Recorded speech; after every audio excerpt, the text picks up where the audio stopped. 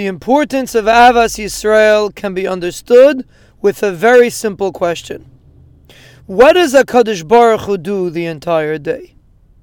HaKadosh Baruch Hu spends his day, so to speak, focusing on Ahavas Habriyos, focusing on Ahavas Yisrael, focusing on how he can benefit Klal Yisrael.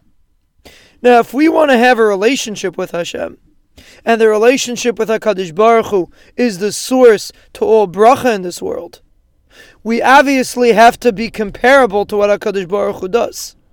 Like the Pasuk says, V'halachta b'drachav. Follow what HaKadosh Baruch Hu does. So if a person walks around with a negative attitude, and he has something negative to say about every individual that he sees, he's very far from HaKadosh Baruch Hu. Because if HaKadosh Baruch Hu Chas v'Shalom would walk around with that attitude, we would all cease to exist. We can only exist because HaKadosh Baruch Hu has a love for us and is constantly being mashpia on us.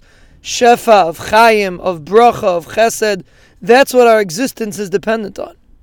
So if we want to connect to Hashem and get the bracha that comes with that, obviously we have to emulate HaKadosh Baruch Hu. HaKadosh Baruch Hu is busy all day with Ahavas Yisrael. When we emulate that, we connect to Him.